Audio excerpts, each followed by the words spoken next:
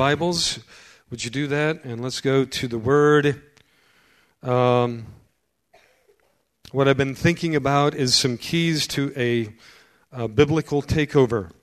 I've been thinking about keys to influencing culture. I've been thinking about keys to us living on the top of our mountain. The mountain of influence. The mountains of culture. The mountains wherein our sphere of influence, our gifting, our talent is brought to its highest expression. And last week I opened and we kind of talked about reigning in life. Let's go to Romans chapter 5 and verse 12, reigning in life. Actually, I'm going to pick it up at verse 17 for the sake of time. You okay? You good? Father, we just thank you for your word today. We just open our hearts to your word. We welcome the abiding breakthrough, the abiding renewal of your word. We know your word is your very essence. It carries your DNA. So we ask you to transform us with your word today in Jesus' name. And everybody said, Romans chapter 5 is one of the coolest passages on the planet. Of course, you want to read it. Starting with verse 12, but the whole chapter is amazing. How many of you have been reading Romans or have read it lately? Anybody? A couple of you. Oh my goodness, that's so cool. I'll say, okay, so Romans chapter 5 verse 17 says, for if by the transgression of the one, and who's he talking about? If you know, you can shout it out. He's talking about the transgressor, the one who transgressed, Adam. If by the transgression of one, death reigned through that one. What was in charge? What was reigning? Death. Okay, and the Bible talks about this in other passages also. Hebrews chapter 1 is one of those, and Hebrews chapter 2, where the fear of death, we became subject to fear. In fact, if you look in the garden, in the fall, in Genesis chapter 3, 15, and right there, you'll find that immediately they went into hiding, they went into shame, they went into condemnation, and they had to cover themselves. They had to cover themselves. God comes, where are you? We were afraid because we were naked and we're hiding. And what was happening was it was the invasion of fear. It was the invasion of death. It was the invasion of condemnation. Now, unfortunately, that's the nature we start out with too. We were in Adam when he fell. That's the nature we start with. And so it says, by the transgression of Adam, death reigned through Adam. Death came into all of mankind. And death came in, and the fear of death. This is why every culture, every society, all people across the globe have sought some kind of a spiritual solution because of the fear of death. And all cultures and all societies and all people have sought somehow to appease the gods. There's been a fear of death. Much more, though, those who receive the abundance of grace. Much more. If death reigned, if death was supreme, if death was powerful, if death had a testimony, if death was scary, if death brought fear, and by the way, death came with sickness. Sickness is insidious death. If death was powerful, much more, this is interesting, much more, everybody say much more those who receive the abundance of grace and the gift of righteousness. What have we received? When we come to God through Jesus, we receive an abundance of grace, not a little bit of grace, not a partial bit of grace, not just enough grace. We receive an abundance of grace, and we receive the gift of righteousness.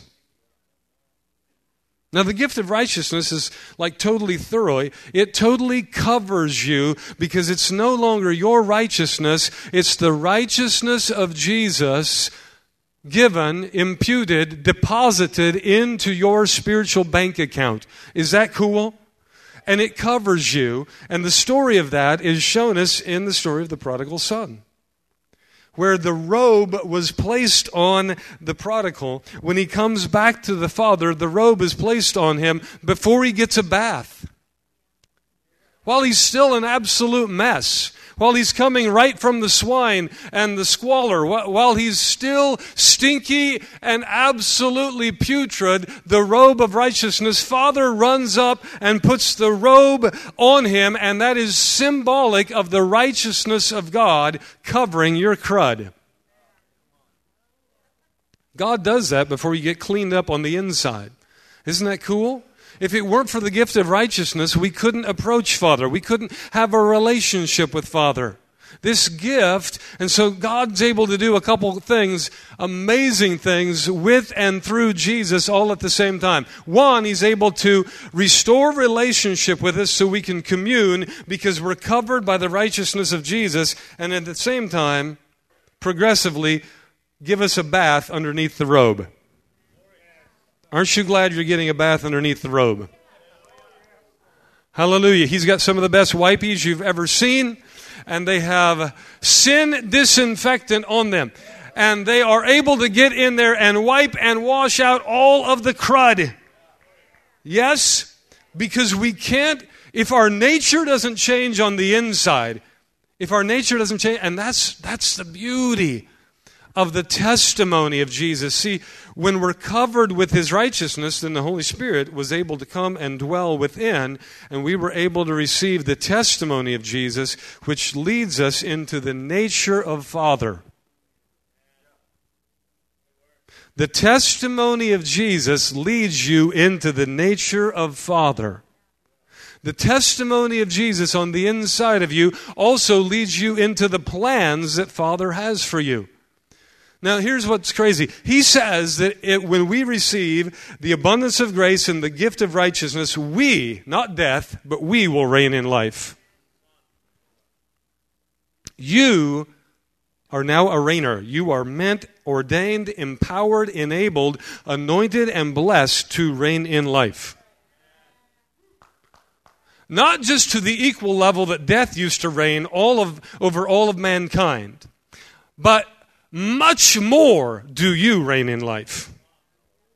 Much more than death once reigned in life, you who've received the gift of righteousness and the abundance of grace, much more do you reign in life.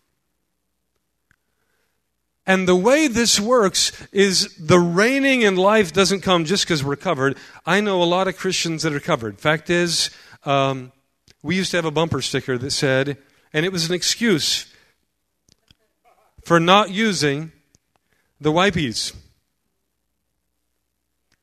I'm playing with you. But, back in the day, because I'm really old, I remember a lot of stuff. We had a bumper sticker that said, Christians aren't perfect, but they're forgiven. Does anybody remember that bumper sticker? I had one of those and a radar detector on the dashboard. Because the two of those things worked hand in hand. Think about how cool that is. Radar detector on a Porsche. I had a Porsche. A radar detector on a fast car and a bumper sticker that says Christians aren't perfect. Come on, how cool is that? Okay, I'm lying. I had the radar detector. I had the Porsche. I didn't have the sticker. I won't put stickers on my car unless they say New Horizon Church. But think about that. Is it, it's the character of God that puts us over in life. It's the character of God. And righteousness, the righteousness of Jesus, is is often symbolized or understood in terms of forgiven and justified and having an approach, a fellowship with Father, communion, common union. The completed works of Jesus have been done on our behalf so that we could enter into communion and relationship. That's all really good, but also God is changing our nature. God is rearranging our character. God's working underneath the robe to lead us into His character, because it's His character that puts us into harmony with the earth. Is that too weird? Is that too new age? I use the word harmony. Is that all right? Do you remember one of our guest speakers last January? Remember, what was his name? Eberly. Harold Eberly. Remember the sermon on harmony? Remember? And he said harmony is understood like when, two tuning forks are struck and they come into a similar sound. Joel, you preached a sermon on that. There's cacophony, there's symphony, there's harmony, and I don't remember all that you said. God bless you, Miss Joel. You're amazing. Listen, though, harmony is where we come into, is it symphony? We come into a symphonic sound with God? What is it? I don't know. Oh, Lord have mercy. Thank you. This is what we want, though. We want to be in harmony with God. We want to be, and when we're in harmony with God, we're actually in harmony with the earth. Yes? This is part of why I talked to you last week about, and we're going to talk a little bit about it again today, in that work is actually of God's nature. It's interesting that when He talks about creating the earth, He calls it work. Work is of His nature. How many of you know rest is of His nature? But in the law of first reference, in Genesis, the seedbed of all of life, and the law of first reference, we find that work was a big deal with God, and even creating was called work.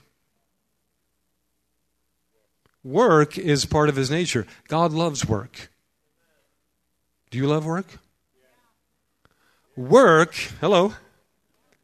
I'm messing with you. I'm sure you love work, but work is part of His nature. Work is a cool thing. Work is how we work out reigning in life. Work is how we work out our faith. Work is how we work out dominion. He's given us, Genesis 1:28, a dominion mandate. Genesis 2:15, before, and I'm saying this because I know there's probably only two of you in the room, but for some odd reason, there can be this feeling that work is of the curse, but work came before the curse. And in a perverted culture, we elevate Miller time. We elevate weekends. We elevate rest. But rest has its appropriate place, but God loves work. Work is where we manifest our vocation. Work is where we manifest the calling of God. Vocation means to be vocally called out by God for a purpose in your generation.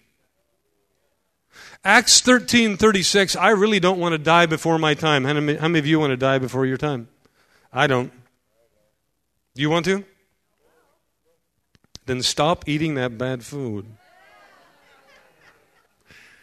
I must be preaching to me, because I had some mighty good chips the other day. Acts 13:36, David did not fall to sleep, so to speak, pass away, until he had served the purpose of God in his generation. Work is how we manifest the purpose of God. The word vocation means to be vocally called out, to hear the voice of God, to know that God has called you to something in your generation. David fell asleep after he had served the purpose of God in his generation. Paul writes in Philippians 3, I want to know Him. I want to know what He has called me for. I want to go after the prize of the high calling that is mine in Christ Jesus. He's reflecting on I want to completely do what He has ordained for me to do. Well, work is how we manifest that. It's exciting to love work. Amen? It's powerful to love work. And work is how we work out, how we walk out, how we manifest the reigning in life in many ways. James chapter 2:26. Faith without works is dead. If you have faith, show me your works, James says. And I'm going to show you my faith by showing you my works. Work is a powerful thing. Now here's another thing, though, for us to remember, is that work is so powerful. This is what I really believe, that there are two things that are significantly tied to your self-esteem and significantly tied to the way you feel about yourself. One is your identity, and one is your purpose. Or one is your sonship, and one is your work. Work can be so powerful of an expression of fulfillment. How many of you feel fulfilled when you work? 10 of you. 15. This is an exciting group of people right here. This is some of the most exciting people on the planet right here. 15 of us feel fulfillment when we work. I know that's a fib, otherwise known as a lie, but we're in church. I'll keep it chill.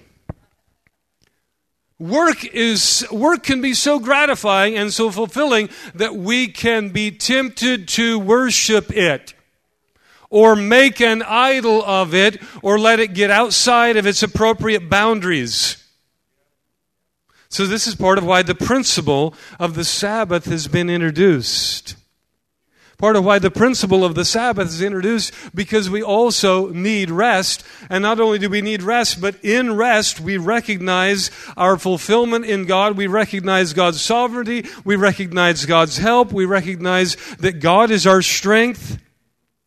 We recognize that He's our fulfillment. We recognize Psalm 127, unless He builds the house, we labor in vain who build it. Amen? So work is extremely important. Work is important. It's important that we love to work. It's important that we work unto the Lord. Let me give you some verses on work. Work is powerful. See, and God wants us to be reigning in life, and we can't reign in life unless we manifest His character. Did you know that? We have to manifest His character. Manifesting His character is it is so powerful of a principle of harmony. It's like His character, and I know we could talk about the fruit of the Spirit: love, joy, peace, patience, meekness, gentleness, long-suffering, temperance, self-control. I know we could talk about the fruit of the Spirit, but our topic today is work. Do we know that God's character is work? Manifesting His character is so powerful. It's like if we have an attitude or a behavior, a mindset that contradicts His character, then we're at odds with the earth instead of in harmony with the earth. And if we're at odds with the earth, then everything will be harder for us in our daily life. The boys have a thatcher. You know what a thatcher is? A thatching machine? So it's this machine. It's got a bunch of rakes on the bottom of it. It's a mechanized rake, and it pulls up the moss and the dead grass, right? So the pulley on the thatcher went bad. So instead of replacing the pulley with the appropriate pulley because something's wrong with all of this mechanism, I'm giving you a picture. The earth is like a big giant mechanism that God has set. And He set this mechanism to work in harmony with His nature. That's why love is always better. That's why faith is always better. That's why hope is always better. The mechanism is set up from the very get-go to work in harmony with His nature. Are you following me? So, coming from the motor, there's a belt, and the belt goes down and it drives the power rakes. And on the way between the motor and the rakes is an idler pulley. It's a round thing that the belt goes around, and when you squeeze the handle, it pushes the pulley forward and makes the belt tight. So we couldn't get the right one. So I went to McClendon's and I introduced a transplanted organ to the thatching machine from McClendon's. I got a rope pulley and I put it on the thatcher. We have been in chaos ever since. And we have to keep giving the thatcher anti-rejection medicine.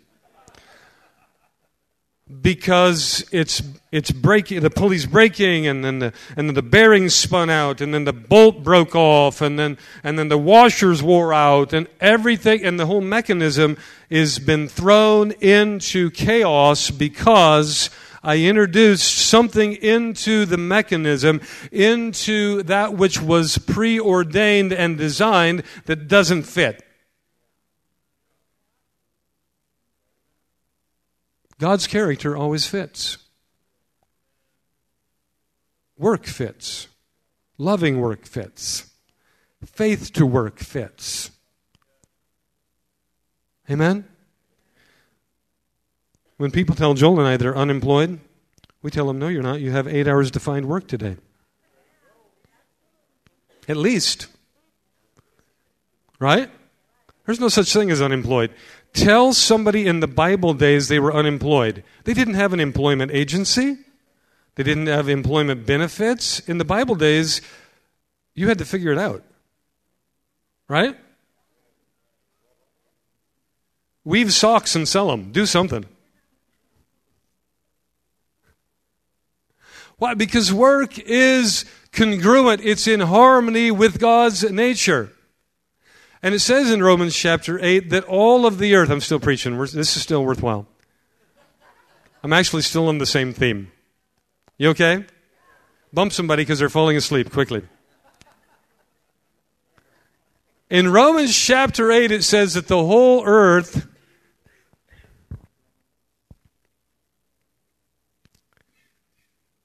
has been subjected to, the power of the fall. Let me read this to you. Romans chapter 8:18. For I consider the sufferings of this present time are not worthy to be compared to the glory that is to be revealed to us. For the anxious longing of the creation waits eagerly for the revealing of the sons of God. For the creation was subjected to futility, not willingly, but because of him who subjected it. But in hope that the creation itself also will be set free from its slavery to corruption into the freedom of the glory of the children of God. For we know that the whole creation groans and suffers the pains of childbirth together until now. And not only this, but we ourselves, having the first fruits of the Spirit, even we groan ourselves within, waiting eagerly our adoption as sons and the redemption of our body. Listen, the earth loves to work with the righteous. The earth was made to work with the righteous.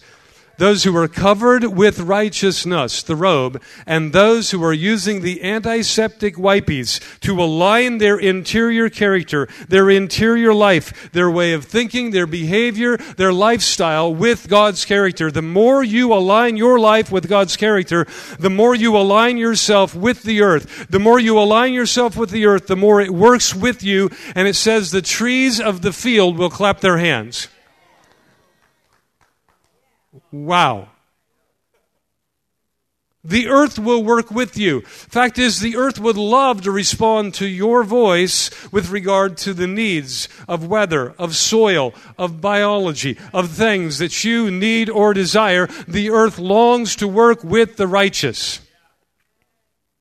So even your work becomes less tedious and more fruitful and more rewarding. Why? Because you are not only covered with the righteousness of God, but your interior life is yielding to His character. Yielding to His character. Amen? Is that your heart? Stand with me this morning. I am not going to finish 10 pages of notes. It's not going to happen. But I entertained myself making them.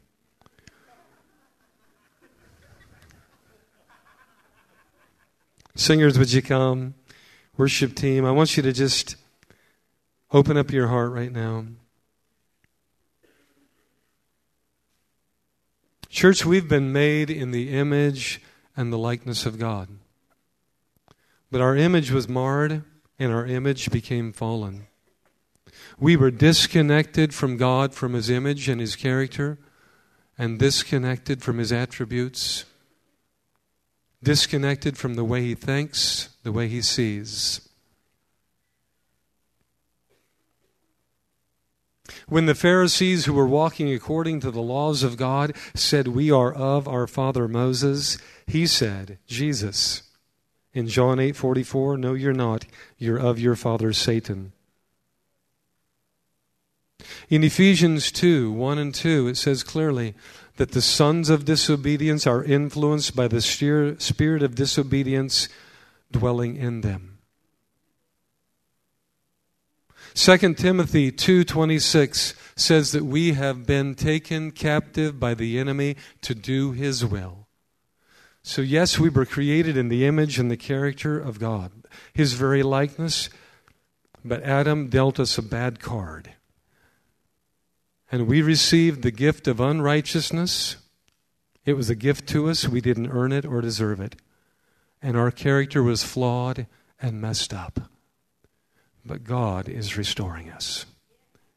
Jesus covers us with His righteousness. The Holy Spirit of the Father moves on the inside of us to begin to lead, coach, wash, and wipe. Ephesians 5 literally says He begins to wash us with the washing of His Word. Because His Word speaks of His character. His Word speaks of the nature we've now received. Colossians 3 says that we're renewed after the true knowledge of Him. The more you know about Jesus, who was and is the exact representation of the Father, but is also the image of who you've become, the more you know about Him, the more you know about you. The more you know about your new nature, your true nature. So that you're not just covered by this gift of righteousness, but you're transformed by the inner working of His Holy Spirit. Would you say yes to Him this morning? Would you say yes to His Word, yes to His nature, yes to His transformation, yes to the changes He wants to impose on the inside of you? Would you see that this is for your good? Would you see that He wants to bring you into prosperity? He wants to bring you into blessing. He wants to bring you into harmony with how He made the earth to operate. God is not against you, He's for you. Every transformational change He wants to make on the inside of you is for your good. That's why it's so easy to yield to this Daddy. It's so easy to yield to this Father, because it's not for Him that you're yielding, it's for you that you're yielding. The coaching, the leading, the obedience that He desires, it's not that He could have.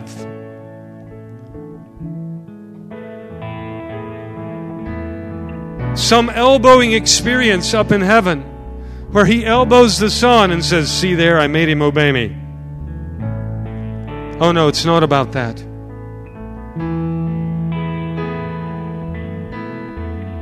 It's you coming to trust Him, coming into alignment with His nature, yielding to Him willingly, realizing this is how to reign in life. This is how to reign in life. Work is important. Rest is important. Rest is important. Rest is important. They both say, I trust you. They both say, I trust you. They both say, thank you. They both say, this is a gift. God gives you a gift of work, a gift of fulfillment, a gift of purpose.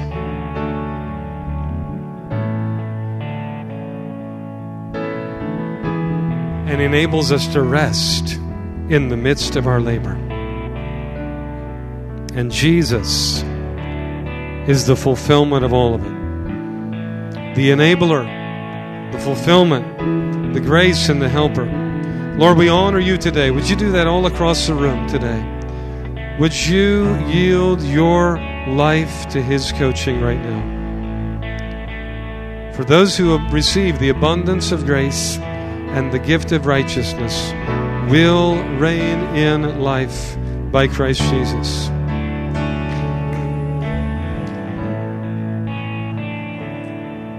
Just all across the room, just thank Him, thank Him, thank Him, thank Him, thank Him, thank Him, thank Him.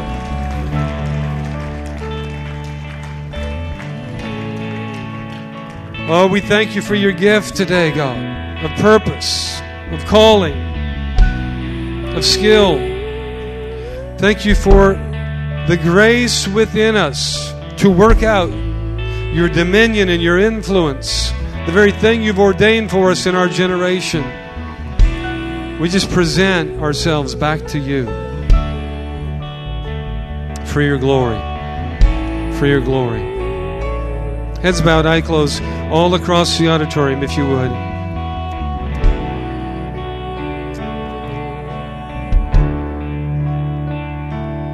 Again, I want to invite you just to respond to Him. As we close this morning and close in worship, would you respond to Him and respond to His tug on your life?